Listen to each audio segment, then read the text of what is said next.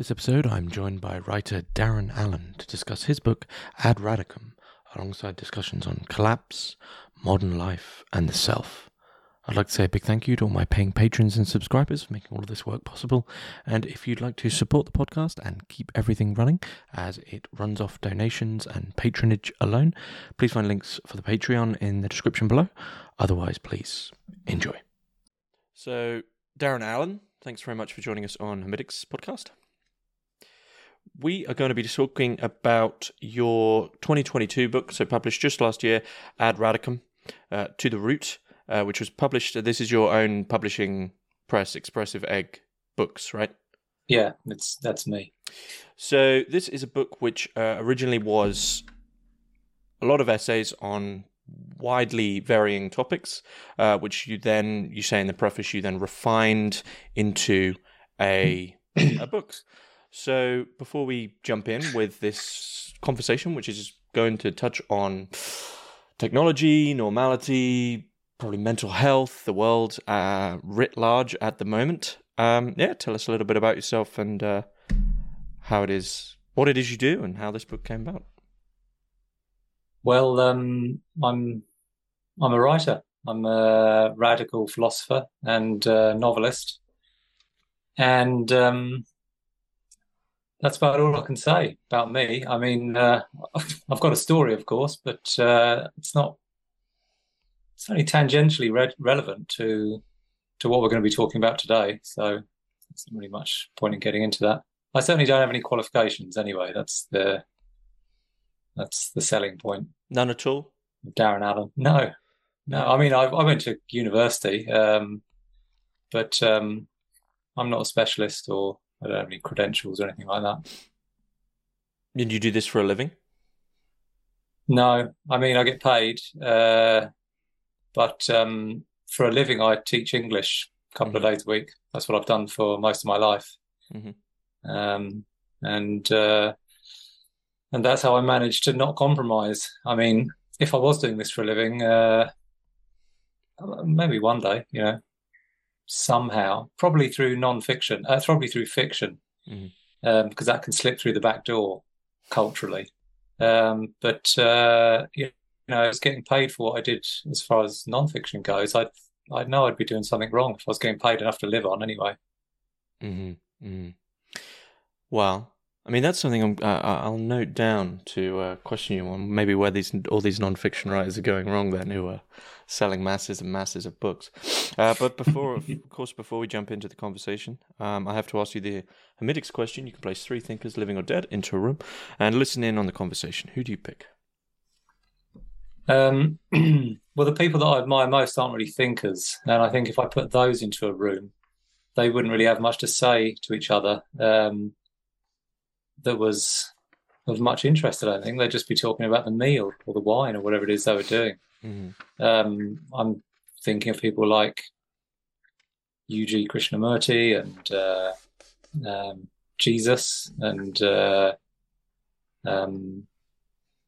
people like that. I don't think such people are, I mean, they're fabulously eloquent, but I don't think they'd have a lot to say to each other.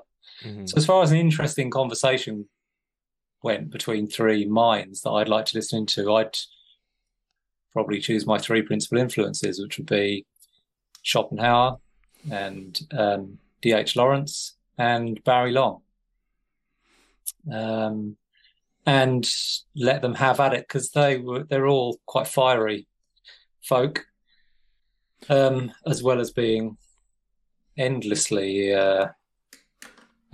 fascinating. Who's Barry Long? He was an Australian spiritual teacher.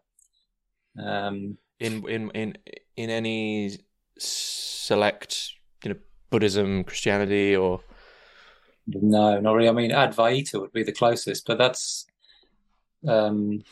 characterized by being outside of tradition. I mean, so-called enlightened men, they're part of something or other, but they're generally distinguished by the fact that they sort of float above it all, don't they, somehow? You see a connection between these 3?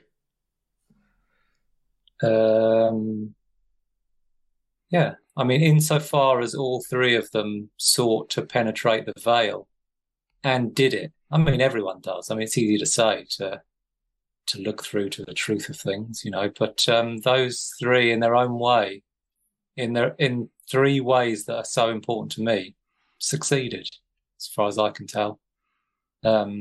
Schopenhauer, I'd say intellectually, although he had some terrible flaws. As did Lawrence. What are Schopenhauer's flaws? Sure. I can't think of a flaw that Schopenhauer had. Are you being facetious? Are you laying into the great man? What flaws? What flaws does Schopenhauer have? Well, he was a bit confused about the will, for example. He confused will with consciousness. That's one of his principal intellectual flaws. But he was politically very reactionary. I mean, at one point he invited. Do you know the story? He invited the. I guess I can't remember the specific armies, but he invited the reactionary side to use his window as a shooting spot, and he also lent them his glasses.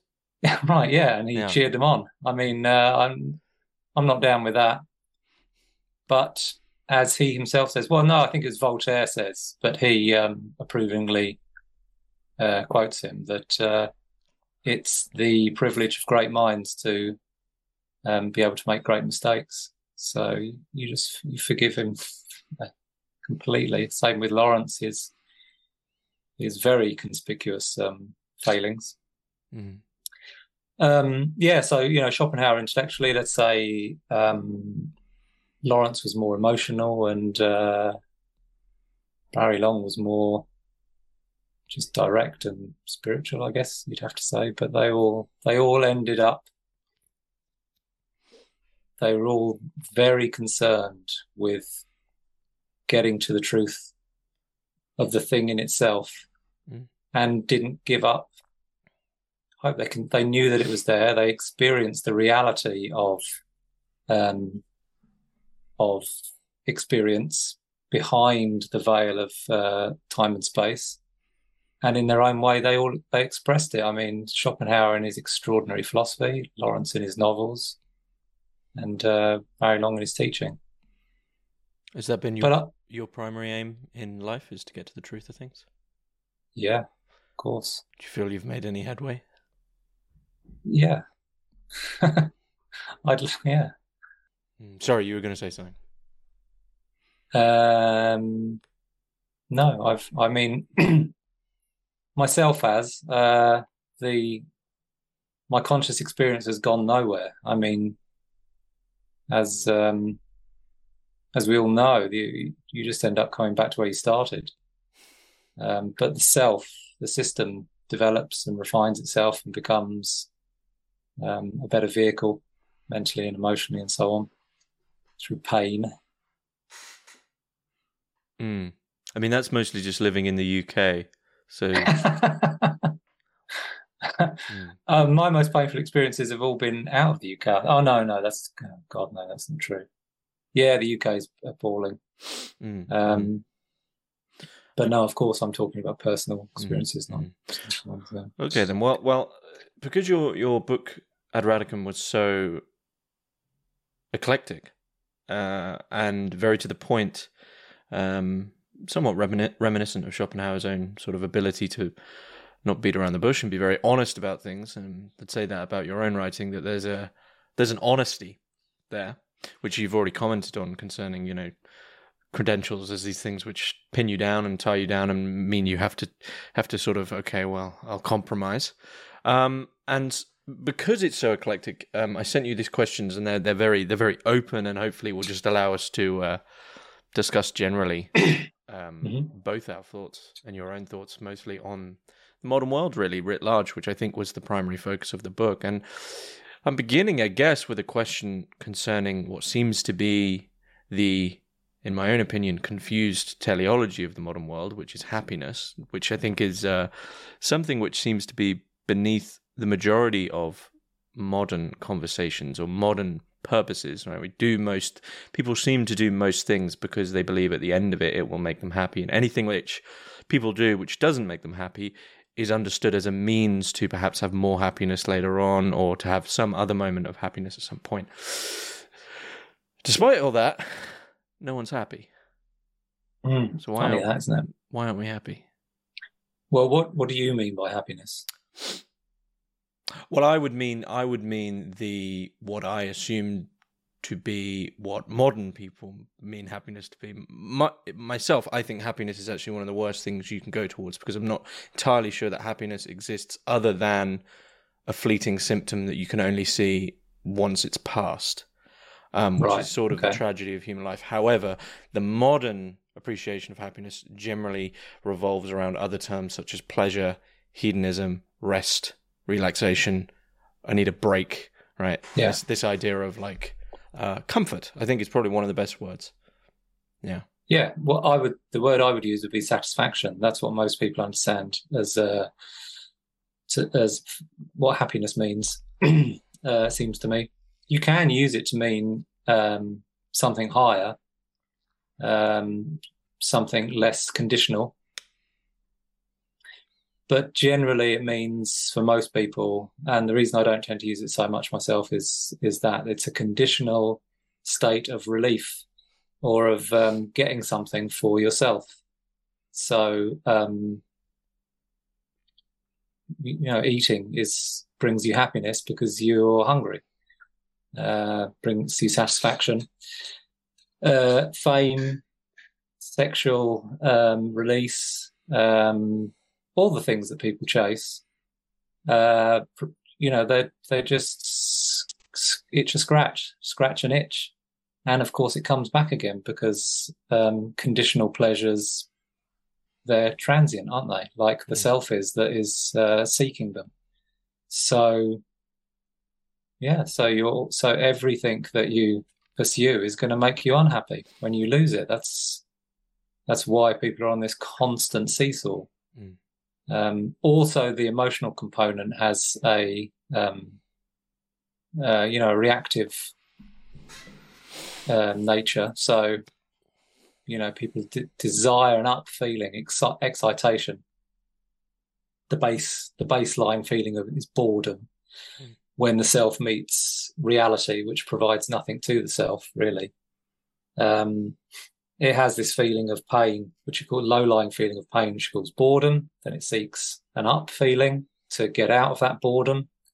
And so it starts watching exciting films, masturbating, pursuing sex, pursuing whatever it is to get this up feeling.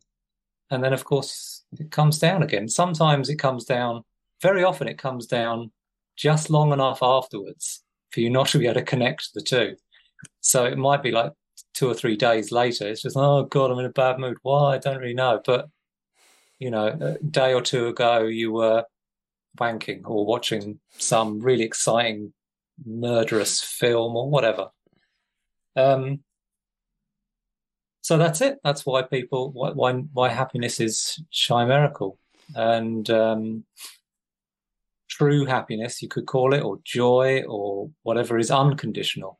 It's always here. And it's concomitant with pain and fear and all these other things. So it's the self can't perceive it. It doesn't factor into its objectives. That doesn't mean that seeking satisfaction is wrong. Of course, we've got selves, we've got vehicles that need food and all these things. But if you're unconscious, then you're just a robotic satisfaction seeker, and you're never going to be free. It's interesting there. I mean, that's you seem to be highly sympathetic with Schopenhauer's, we've already mentioned, Schopenhauer's idea that life is simply a pendulum between boredom and suffering. Is that something you fairly agree with? For the self, yeah, for the self. I mean, people call him a pessimistic thinker, but he wasn't at all. He was just a little bit confused about the difference between consciousness and self. But what he has to say about the world of self, his intense pessimism and negativity about it it's spot on. And it's spot on because it's funny. You must have laughed. If you've read him, you must have found it. Well, he's got this this is one thing. Sorry, just to say, this notion of Schopenhauer as a pessimist. I think I wonder how much of that is a retrospective projection from Yeah, where it we are. is. Yeah, Because when you read him, especially firsthand, because I'm not a big fan of secondary, and actually Schopenhauer is pretty easy to read. He's a pretty straightforward guy. He's very yeah, honest with himself. I yeah. didn't find him pessimistic. He's No, right. he's a curmudgeon, but Yeah, it's very and if you read his biography, this idea of Schopenhauer being the miserable man doesn't really hold much water, to be honest. I think yeah, he's honest with himself, and it goes against modern presuppositions. But the point is that if you begin with the foundation of modernity, then of course Schopenhauer's so-called vision is going to look pessimistic. But I don't think he is. No, no, yeah. maybe we're just at this moment three pessimists in a room, all sort of ignoring our own misery. If by modernity you mean more self, then I would totally agree with you, because he criticizes the activity of the self very well. It's got its limits, but that's all self can see. In when they, when ordinary folk read Schopenhauer, it just seems like a relentless attack upon them, because there's nothing else there. Do you get bored? No, I mean, that question's like saying, do I feel fear? Really? There is fear, there is boredom, but it doesn't. I don't let it move. I don't let it infect my brain. I find it strange that people get. Well, I don't find it strange that people get bored. At least from the presuppositions of modernity, it completely makes sense that you get bored, because if you assume certain things, then you'd be thinking, well, why can I not just have fun all the time, right? But when you really sit with just being, how can I be bored of this? I'm a conscious being. It's very strange. Yeah. There's it's so good to do nothing. It's so good. And then moving out there's so many things to do, really. I mean, do you think most people are between those two states then, and that's the problem? Between nothingness and doing something. They're never really doing anything, but they're also never really doing nothing. Because I always find the idea quite strange, of the idea of having to relax, having to go somewhere, right?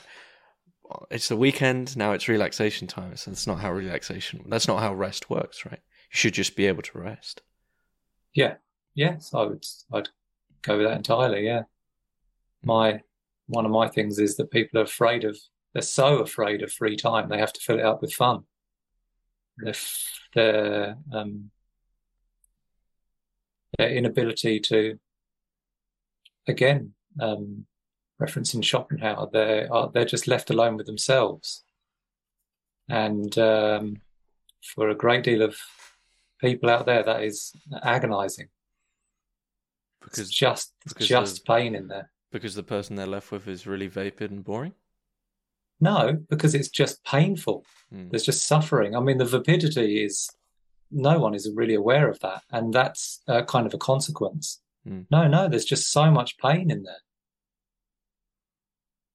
Where does that come from? From the past, from the self informing itself. People are taught from a very, very, very early age. I mean, practically in the womb, we could say, to be themselves without any capacity for sacrifice at all. And so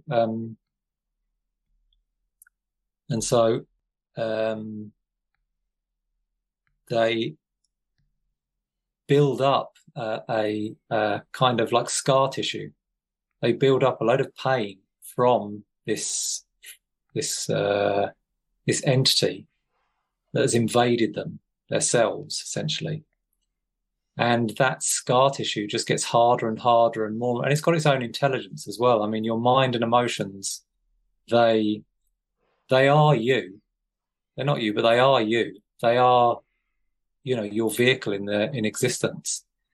And so to perpetuate themselves as an autonomous creature, they think and want and worry and play all these tricks to keep their own momentum going. And so it's not enough to just know this, or to know the truth, or to have fabulous ideas.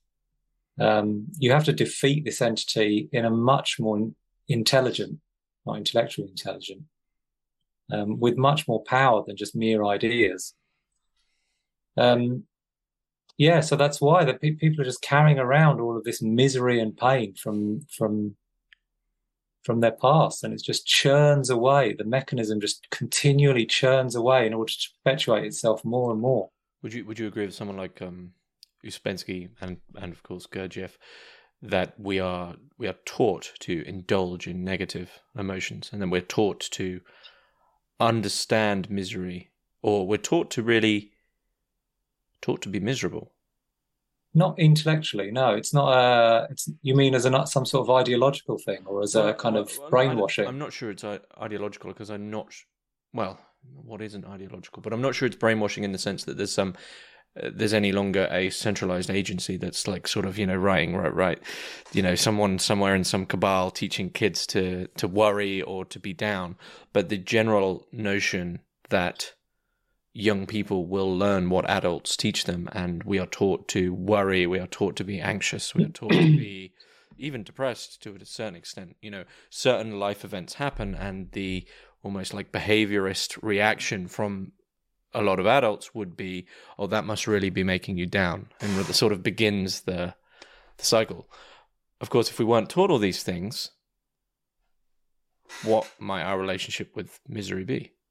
Well, I would take issue with the word teach, because I totally agree with you, and we're on we have the same feeling about this, I think. But teach is misleading, because it implies knowledge, and I don't think it's knowledge that is the problem. Initially, human beings are selfless.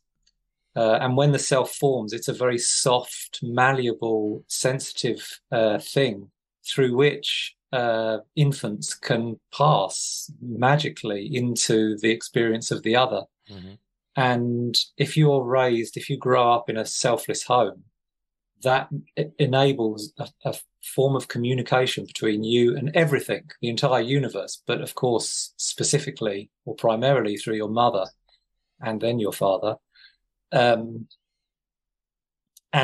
that is corrupted from moment one, that experience, simply through the parents not knowing.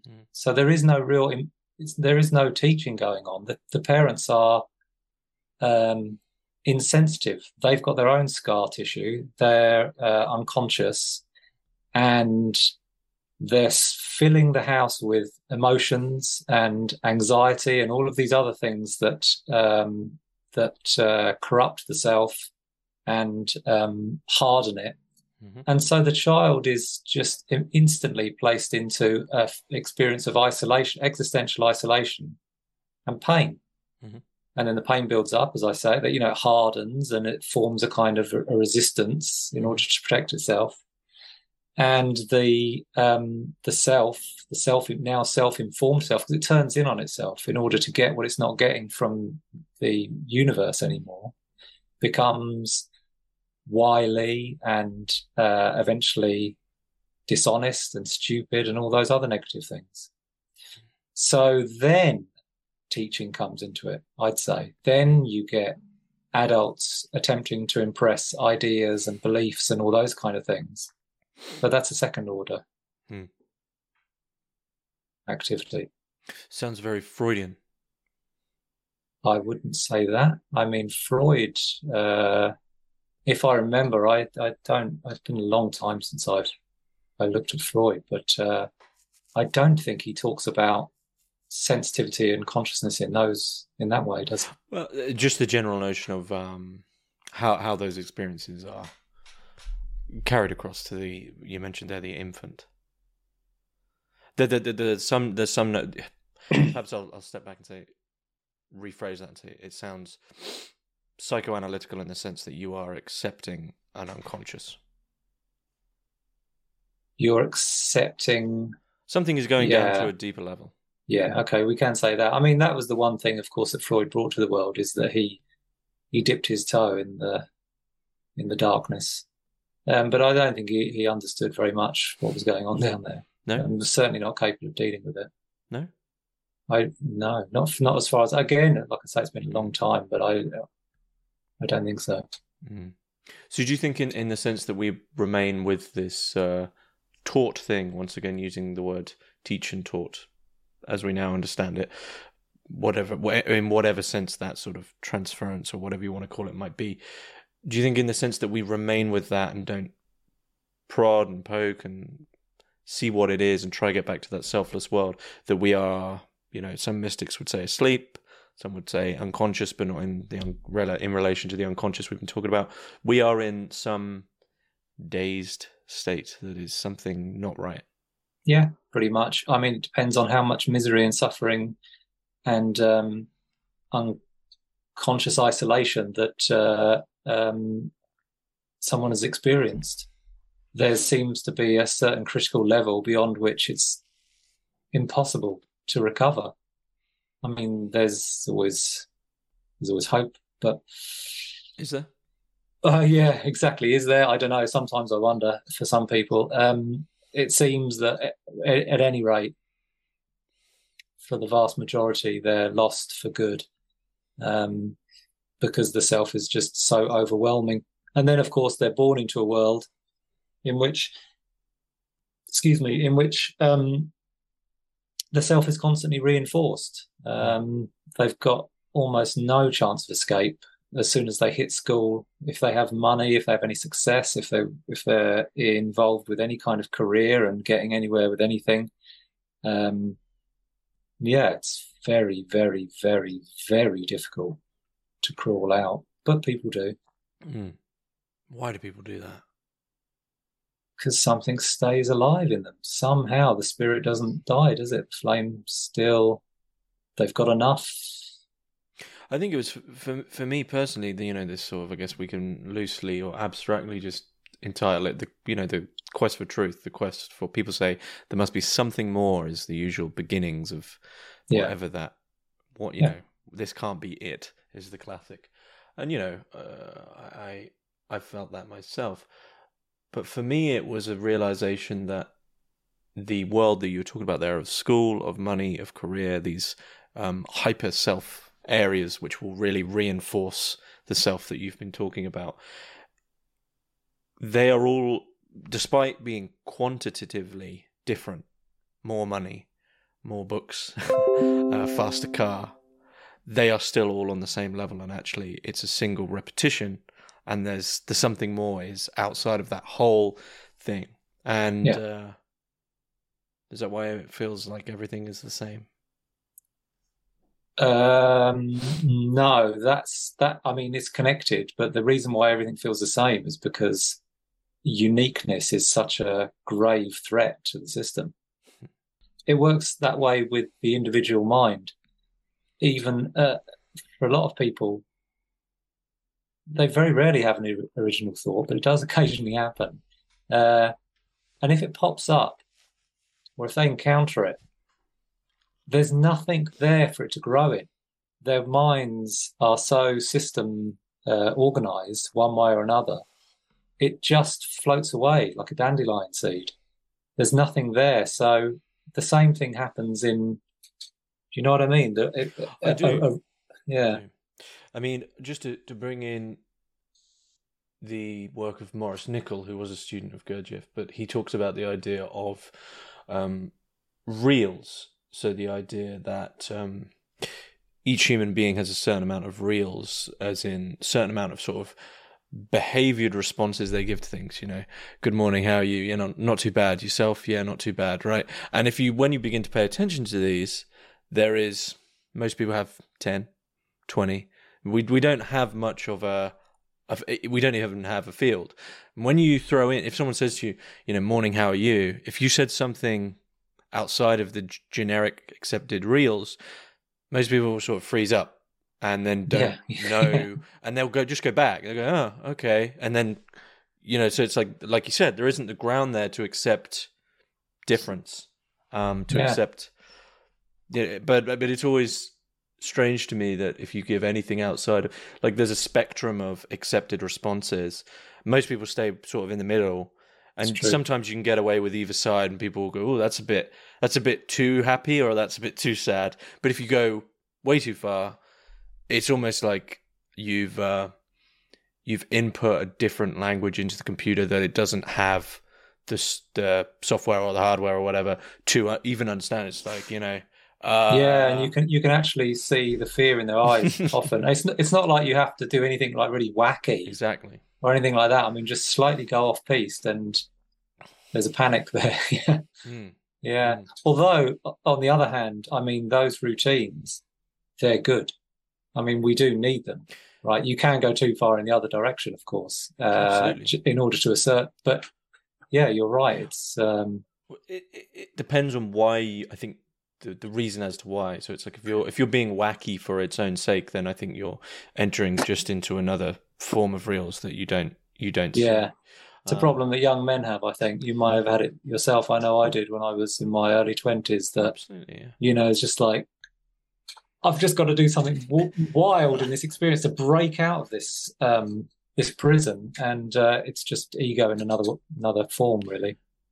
Well, I think great exercises to sincerely break out of what I mean, you use prison there. Max Weber uses the iron cage. Gurdjieff calls it a prison. Pretty much every mystic or truth seeker has their own. Schopenhauer would go with the veil of Maya. These ideas of like, I just have to do something insane. You enter into another prison. But for me, the important ones are like, I need a name for them, really. I don't have one yet, but breaking unspoken things which actually literally aren't important, but for some reason we all have this unspoken, unconscious agreement on something, which has somehow become so rigorously symbolized that we don't. It's like we're basically slaves to something we can't even name, but we all agree on it. And that, for me, that's the worst form of slavery. And what, for example, one of these would be, why do we speak quietly in an art gallery? And just an action of, why is that guy, why is that person speaking in the normal volume? We don't do that. Why?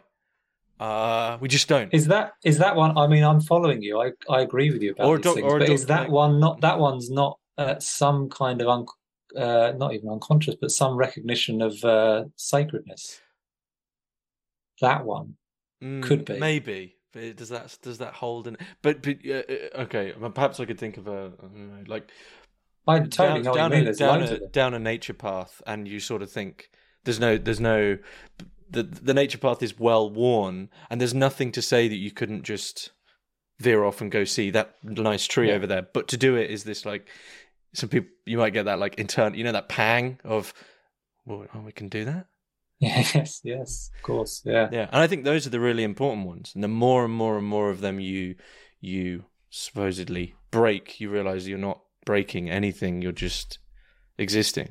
I mean, and I think perhaps, I don't know, I'd like your thoughts on this would be interesting. I think as the self gets more crystallized, you almost have to baby yourself and spoon feed yourself in terms of what leaps you can make to break it. So the further down the line we get in this crystallization of the self, the little things we need to do to begin breaking it actually do have to be that ridiculously small. It's not really an ascent up a mountain anymore. It's like, Well, Gurdjieff said that there's more, you may know this one, that there's more value in sweeping the floor as it should be done than in writing 20 books, right? Yeah. It's in your day-to-day life that the insidious fallout dust of habit, that's where you experience it. I mean, you're not called upon from day to day to engage in heroic acts of defiance, are you? I mean, it's just not, unfortunately, how the world works. So, yeah, it's in minute things that you have to, even things that no one notices going on in yourself, that you have to ease your way through. The path that you mentioned, that unconscious following, is just something that you do in your mind everywhere, and your reactions to everything. Oh, that's good. That's not so good. Oh, I don't like that. Oh, whatever. That's all an unconscious routine, isn't it? That you learn that you have to, pull back from and allow yourself to freely wander over. Like and dislike are the most powerful ones. Yeah, like and dislike. Yeah, you either like or dislike. There's no people don't accept an. How do you feel about the thing? I don't. What? Well, you either you either like or dislike it. No. Yeah. I think that's why have you read the short story Bartleby the Scrivener? Oh yes, I have. Yeah, I think that's why that story is uncanny. It's just absolutely fantastic. No, I don't. Yeah. Prefer not to, though. I think is important, right? It's not like we were talking about that sort of young man planting some flag. It's like, nah, I just don't really want to. Why? Don't know. Yes, that's quite right. I hadn't thought. It's been a long time since I read that one as well. But you're right. That is that's the beauty of that story, isn't it? An absolute refusal to give any kind of human engagement in that sense. Yeah, you're right.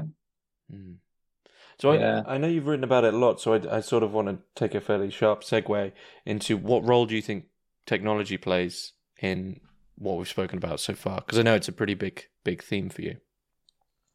I wouldn't say it was. Yeah, okay, fair enough. Yeah, it is. Well, technology is autonomous, is the main thing about it. It has its own logic, its own rules, its own, if you like, preferences and priorities. And in a technological system, particularly in an industrial technological system, all of this that we've been talking about becomes multiplied upon itself again and again and again, because you have to regulate yourself in order to fit in with the machine, with the advanced tool, to live in a society that is formed by tools. So eventually you end up with, this is not a particularly original observation, but it's something that's often missed still. You end up with a load of machine people. And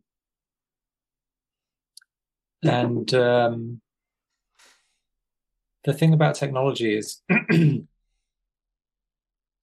that, as Marshall McLuhan pointed out, is that it numbs you.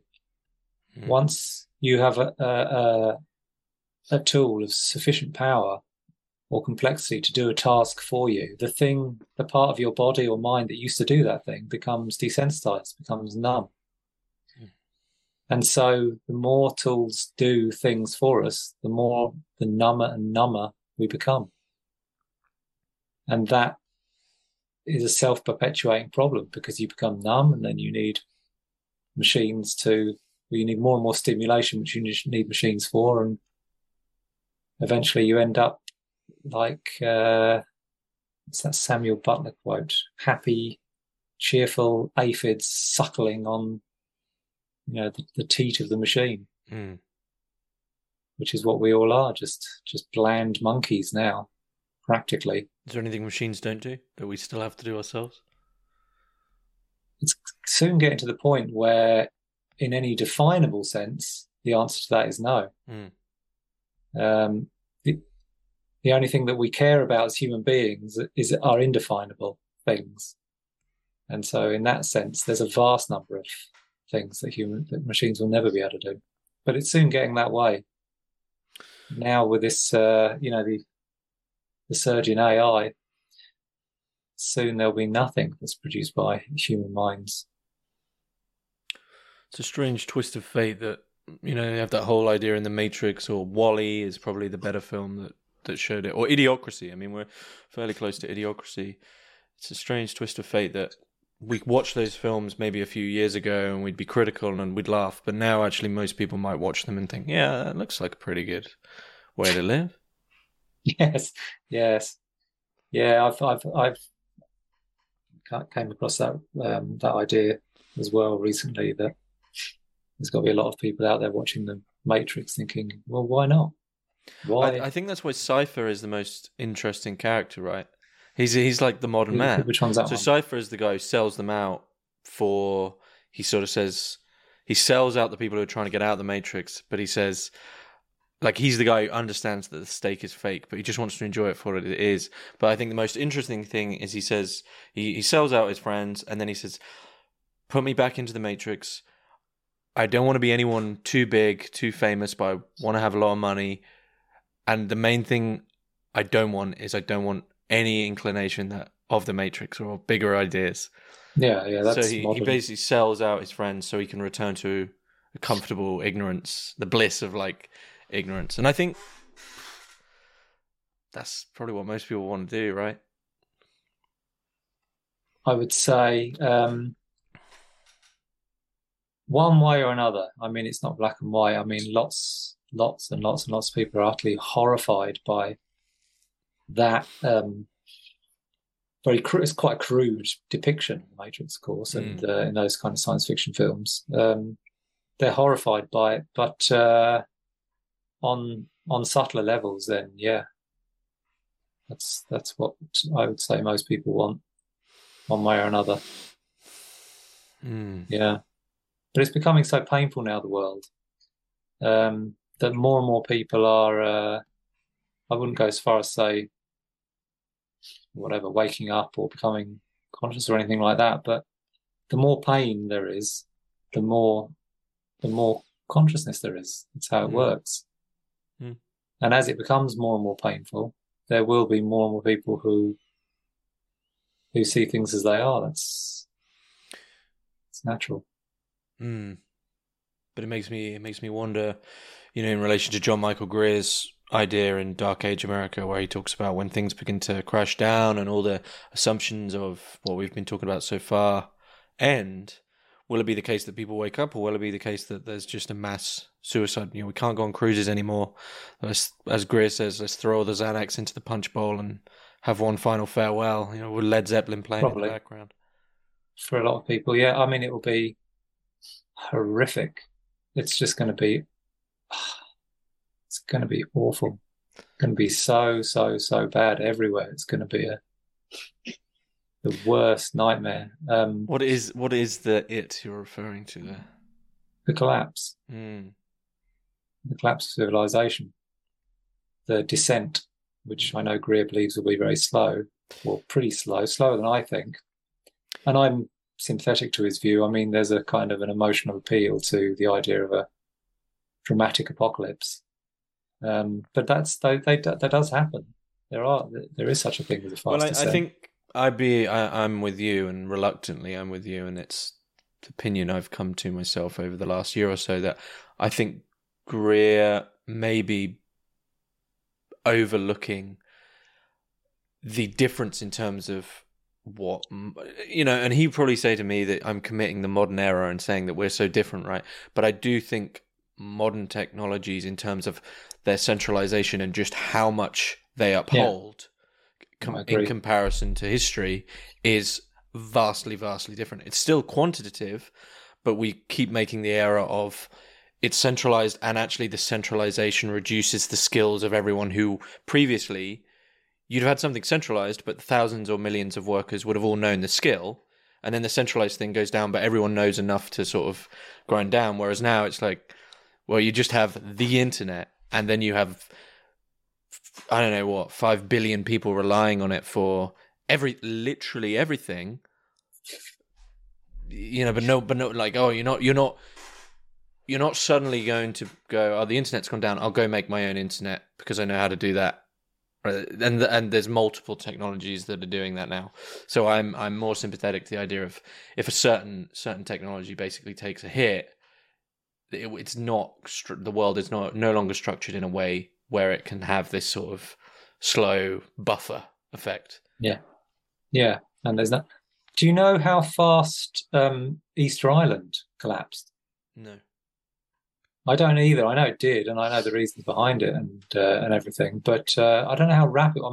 I suppose it was a lot more rapid than Rome, for example. I mean, Maya was very quick, wasn't it? I mean, there was just suddenly they were throwing up the barricades and eating each other. I mean, it was precipitous, and it seems that, at least with those two cases, there was no escape.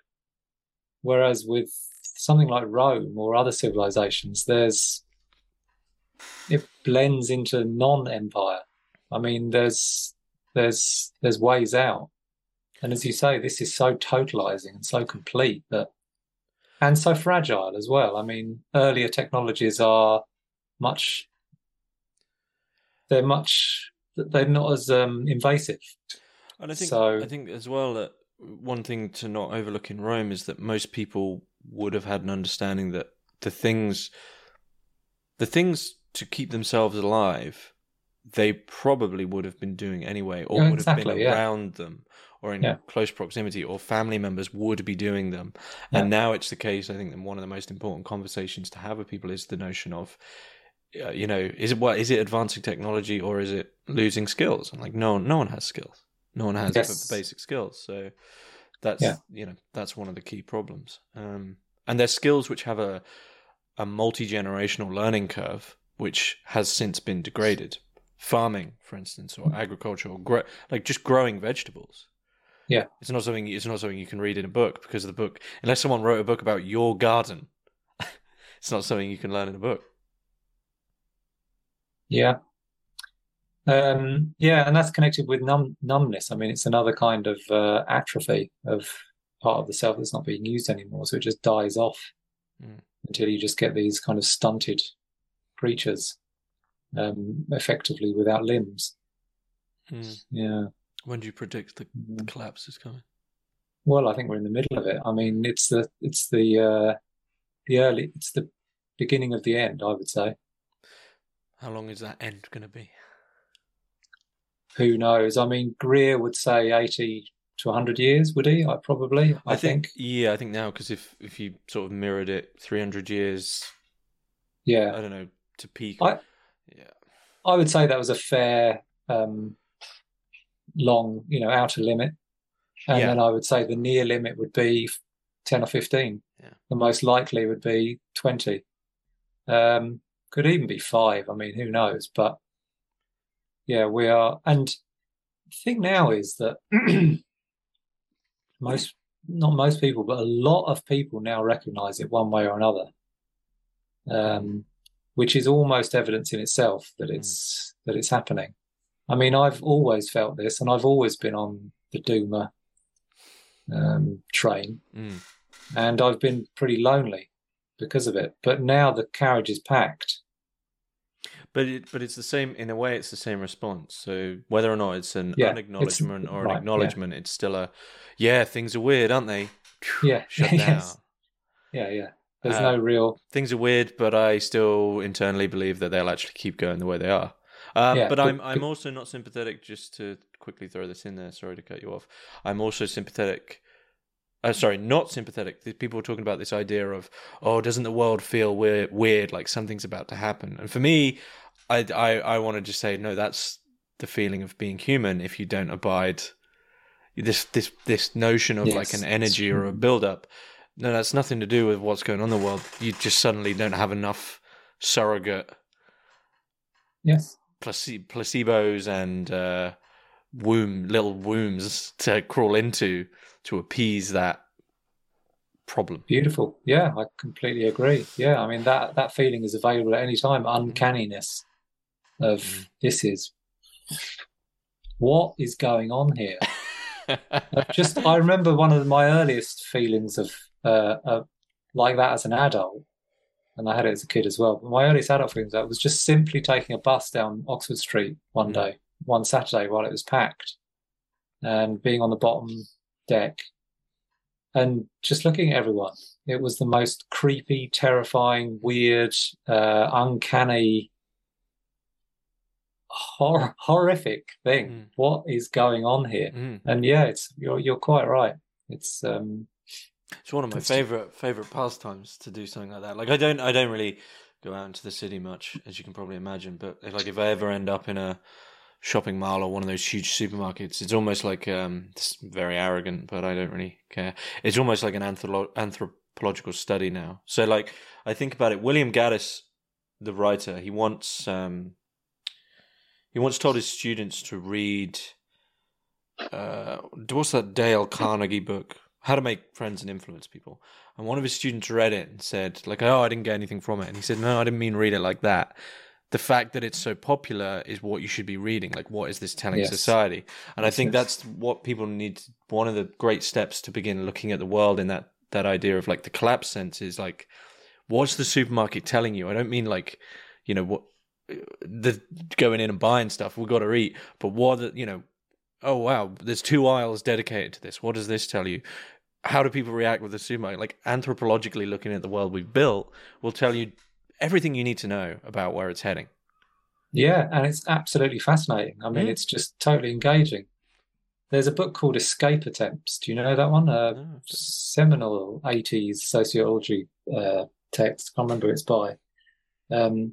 Where they criticize that rightly, that pleasure as all that's available for people like you and I, essentially, is that we're so trapped that all we can do is just take ironic poses or be fascinated by or regard the thing as interesting. Well, I would like to emphasize that in doing that, I don't believe myself to be above it. I still have to go to the supermarket and buy. Yeah, no, I'm totally with it. Yeah. Yeah, yeah, same here. I that's what I end up doing myself, but it's a shame that it's come to this. Really. Yeah. What else can you do though? Well, doesn't necessarily gives me an empirical hope in the sense there's going to be some worldly salvation. But what gives me, I wouldn't even know, perhaps a catharsis is to read someone like Spengler or Toynbee and so cycle. You happen to be born at this point in the cycle. There you go. Yes. Right? Well, no. You can be miserable about it if you want, but it's your choice to be miserable. Like that's the way things are. Okay. Yeah. Yeah. I think some people would say, and I'm not one of them, that that's a kind of defeatism. That simply using your God-given life and energy to just be interested in the collapse is a bit of a waste. That you should be struggling against it and fighting and reforming and turning things around and all that kind of stuff. But I would say to those people, they don't understand that there's things bigger than humans. That notion of I'm going to change it. Yeah, come on. Yeah, I'm basically with you. Some part of me, there was a thing that I read. Did you know that? You probably did, that George Orwell and Henry Miller met. No, I didn't know that. Know that? No. Yeah. Well, Orwell was on his way to Spain to fight, of course, and he stopped off at the where Miller was in Paris because he'd reviewed Tropic of Cancer, and Miller was pretty much the only author that he respected in Europe, and so he went out of his way to spend the day with him, and Miller said, "What are you doing?" "I'm going to Spain to fight the fascists." And Miller said, "Why? What's the point?" And Orwell said, "Well, there's we've got to fight for democracy, and we've got to defeat the fascists, and so on and so on." And Miller said, it's not going to achieve anything. You've already. Oh, and Orwell also said, I used to support imperialism. He was in Burma and he was part of the British Empire, putting down the natives. And Miller said, "Look, you've served your penance. Just give up, chill out, brother." And Orwell said, "No, I've got to go." And then Miller gives him his coat because Orwell's cold, and Miller's got a better coat, so he gives him a coat and off he goes. And I was reading about that recently, and I thought, I've got both of those guys in me still. I'm basically 85% Miller when it comes to fighting fascism in Spain, but I've got some Orwell in me. I mean, there are baddies. You can change the world. There are people that are responsible. They do need to be held to account some way or another. I just don't care that much, really, in the end. I think this is what I have to admit, is that I don't care. Yeah. But Yeah, it doesn't feel like apathy though. It doesn't feel like like I would just lay down and die. But I don't care about it in the sense that I don't know. I don't care about romantic comedy films, right? It's like it's just not something it doesn't interest me because I don't know. Maybe we're just trying to self-justify our own. yeah, Could be. yeah. I guess so, but I don't know. But now I'm thinking, what's a great romantic comedy, Aichen? Yeah, yeah. Just trying to think of a masterpiece of. I do quite like them, but none are coming to mind. Forgetting Sarah Marshall is one that's quite. God, no, no. No? That's got some great moments in for sure. But... Yeah. yeah, get back to you on that one. Well, who did, like Notting Hill? Oh no, my God, that's appalling. It's so that who's the writer? That Curtis, Richard Curtis. Richard Curtis. Do you not like Richard Curtis? No, he gives me the creeps. All that posh, smug, upper class bollocks. Yeah. Nah, can't think. They're out there though. Okay. Yeah. Well, I think well, my 15% Orwell is more local and individual, like certain principles that sometimes I feel like, why are you sticking to this so almost like stoically? But there's certain things that you just think, no, this. I think it's important to, Ernst Jünger talks about the anarch and the idea of being a sovereign individual. And you can't be fully sovereign, but sometimes there is these certain things you just think, no. I'll let the world have its way, but there's these little things that I'll just suddenly almost burn myself out for defending. Yeah. And I don't really know. Sometimes I don't even know why, but it's just a matter of, no, I've decided that's the principle. And even if it basically is a net negative on my life, something in defending that principle is important. And this happened to me recently, actually. I accidentally reversed my car into someone else's car in the middle of the night with no one else around, and I could have very easily driven off and just left the damage on the car, but I did go find the guy, and it cost me a fair amount of money. And like most of me is thinking like, what? Because I don't agree with dents in cars. It's like it's a piece of sheet metal over an engine, so I really don't care. But in that is something that I think is really important in terms of, without that honesty, none of the stuff that I rely on right now could have been built without that notion of, by the way, I damaged your goods. Yeah. So but I don't know where we're going with this, but no, we'll take a detour through romantic comedy to prangs. Yeah. Oh, there you go. There's a romantic comedy for you. Harold and Maude. Yeah, Harold and Maude is one of my favorite films. I was trying to find a segue to get it in. Who is it? The director. Harold Ashby. Hal Ashby. It's one of my favourites. Yeah, that's a romantic comedy. That's a bit different though, isn't it? It's romance and it's funny. Yeah.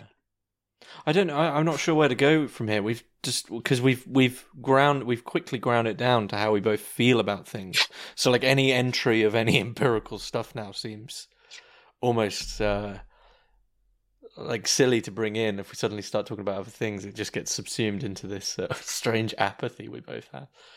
I don't know. I guess here's a question. Towards those. You go on, yeah. Yeah, here's a question to just maybe it would encapsulate what it is we've been talking about. What is it to be normal? Again, I suppose that's just the same as happiness, right? I mean, there's you can define it in terms of the self or in terms of consciousness or unself again. You can define normal as in just like everybody else, the normality that the system demands from us. Or you can define it as humanness, as being of having the same kind of self as other people, as having some kind of link through yourself to other people. I mean, being English, for example, is something I'm thinking about at the moment. Do you think I'm reading. do you believe you're English? Yeah, I do. Yeah, and What I in like a national sense?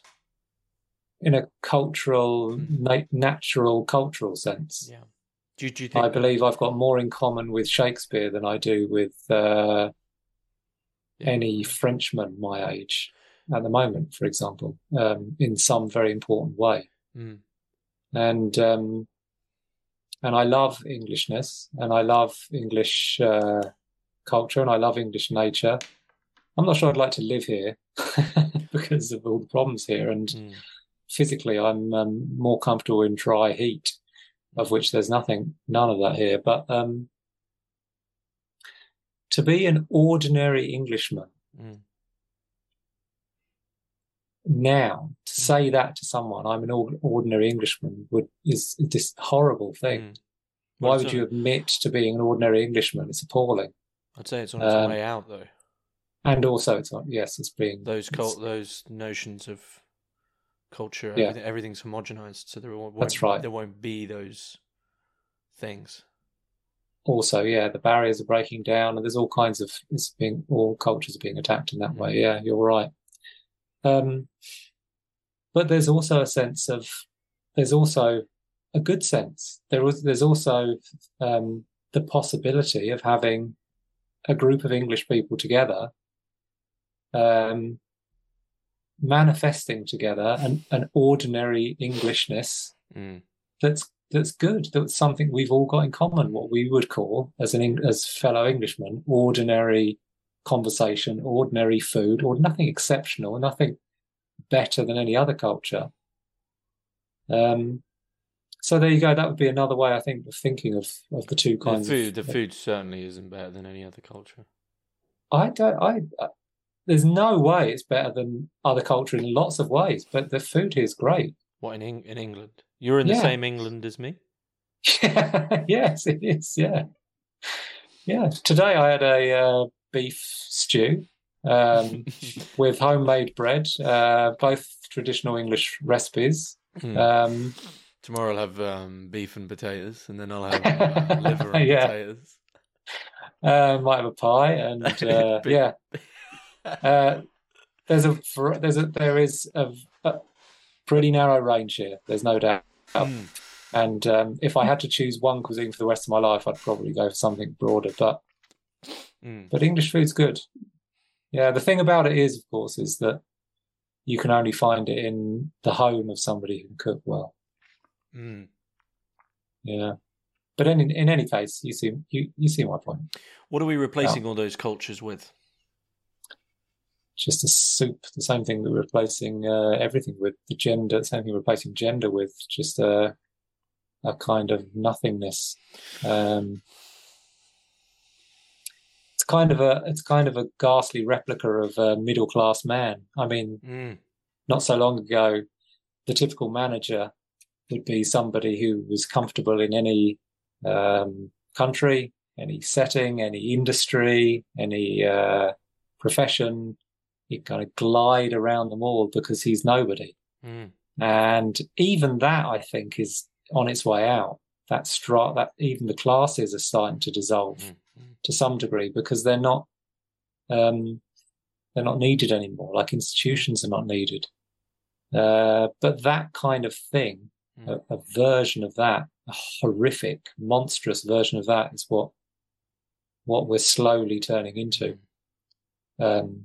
Manifest as culture, manifest as gender, manifest even facially and physically. Faces are becoming the same. I'm glad I'm not the only one who's noticed this, because I thought, oh, you're actually going insane. But it's almost like I don't know, everything's pale sort of thumb walking around. Yeah. Yeah, these podgy the thumb people. Yeah, thumbs. It's just a world of thumbs. Thumbs which look down at the little rectangles and then scroll them. Yeah. But it's quite deep because I think that not just, first of all, it's the skin, the muscle structure, that follows character, follows personality, and starts to manifest this lack of distinctiveness. And then I believe bones follow the whole until you finally get, and this can happen very early on. That's why 6, 7, 8-year-olds can look like total morons, even 2-year-olds. The whole body just manifests this mask. Yeah. Well, I think I was reading Emmanuel Swedenborg recently, and he talks about actually that earlier on, so he might have changed this later on, he wrote a ton, but the distinction between the inner and outer man isn't really what people think it is, because they both are. Because, yes, you do have for him, you do have an internal and external, but the internal is always becoming the external. So to the extent that you could say, oh, this idea of deep down is sort of false, because what is the internal, what you allow to manifest or to project out into the world, whether you get really angry, you get really negative, that becomes the external. So there isn't really the distinction. And I would honestly be in agreement with you that the internal life is the sculptor of the physiognomy, of the how you could say abstractly the aura of someone. I don't mean literally, but what someone is bringing with them as they enter a room. And if everything the internal life has is a homogeneous soup, then it follows that everyone's externalities will also be a homogeneous soup. Yeah, that we've come back to Schopenhauer in a way, because via Wittgenstein, that was both of their observations. I mean, Schopenhauer was just part of the whole 19th century, not even a belief, it was just a knowledge that physiognomy was a manifest reality of character. All 19th century authors, as far as I know, meticulously describe appearance in a way that no one does anymore. You can't. What are you describing? Sorry? What would you be describing? Especially in England. Right, yeah, exactly. A sea of gammon. Yeah, but you know, distinctive characters, even then, when they're supposedly in the book, they very rarely get any kind of treatment as a physical entity, as something that is, manifesting character. The inner and the outer are no longer considered to be one. There is no inner, and the outer is just whatever you want it to be, qualitatively. This is an extremely fragmented conversation, but is there anything you'd like to add about your own work and your book that, I would say we haven't touched on, but I'm not sure entirely what we have touched on in a way? Well, I wouldn't call it fragmented. Eclectic, I think, is probably the word that we started off with to describe the book that you've read of mine. We used as a springboard. So I think it's been a pretty reasonable mirror of some of the concerns there. And the thing about eclecticism is that, the truth is as broad as it is deep. And anyone who is interested in the truth naturally finds it manifesting everywhere they go. And so they've got insights into everything that happens to them. So I think it's suspicious to read an author that only writes about technology, for example, or only writes about poverty or psychology, or if you're interested in the truth, why are you not writing about other things? Do you know what I mean? I do know what you mean. Yeah. I'm perhaps I'm not necessarily suspicious, but it makes me sort of a bit exasperated when you find a writer who says everything is to do with this. So, well, you're smart enough to know it isn't. And also you find people who find their philosopher and then the rest of their life is that philosopher is the filter, and I think that is equally just as damaging. But of course, it takes a long time to get to know things, so it can be forgiven. You only have a certain amount of time, so you can't become a master of everything. So just read Schopenhauer and that's a good start. I mean, he was pretty broad. Yeah, and the best stuff was found in his broad writing, I think. Yeah. I mean, the first volume of World Will and Representation. The first volume of his major work is pretty repetitive, really. That's representation. That's representation. Okay, I've got it shop now. Yeah, maybe. Yeah. Whereabouts can we find your work? I've got a website, expressiveegg.org, and I'm publishing on a Substack at the moment, expressiveegg.substack.com, and in all of the usual online bookshops. There I am in my digital form. Where does that name come from? Expressive Egg. Comes from a mad cripple that I knew, throwing himself drunkenly down in front of me when I was about 20 and screaming it out at maximum volume. And I just held on to it as something that was poetic. He screamed the words expressive egg. I am the expressive egg, and passed out. What a way to go. Exactly. Yeah. Fair enough. Well, I'll be sure to put those links in the description below. But Darren Allen, thank you, James. It's been a great conversation. Thanks very much. It really has. Thank you. Thank you.